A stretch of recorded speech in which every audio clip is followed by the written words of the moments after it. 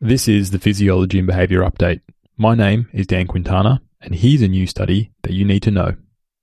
A new study published in eLife demonstrates that oxytocin helps individuals launch more coordinated attacks on outgroups.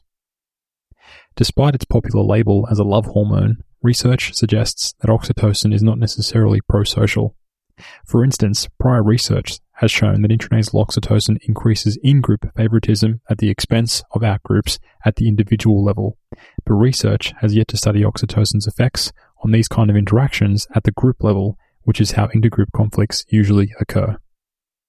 To test this, Zhang and colleagues conducted a study with almost 500 males who participated in a multi-round economic contest. Each round had 3 so-called attackers and 3 so-called defenders.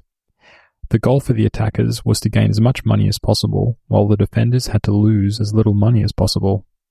This sort of game closely mimics the types of conflicts that our ancestors would have experienced in terms of acquiring and defending resources from rival groups.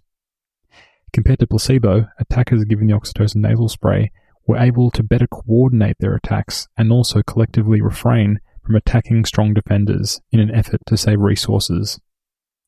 Under the oxytocin spray, attackers seem to improve their cohesion over time, suggestive of rapid learning under quickly shifting conditions.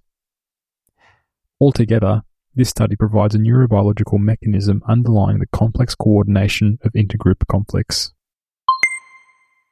For more on the latest oxytocin, neuroscience, and psychology research, as well as my day-to-day research process, check out my Twitter feed, which is @DSQuintana.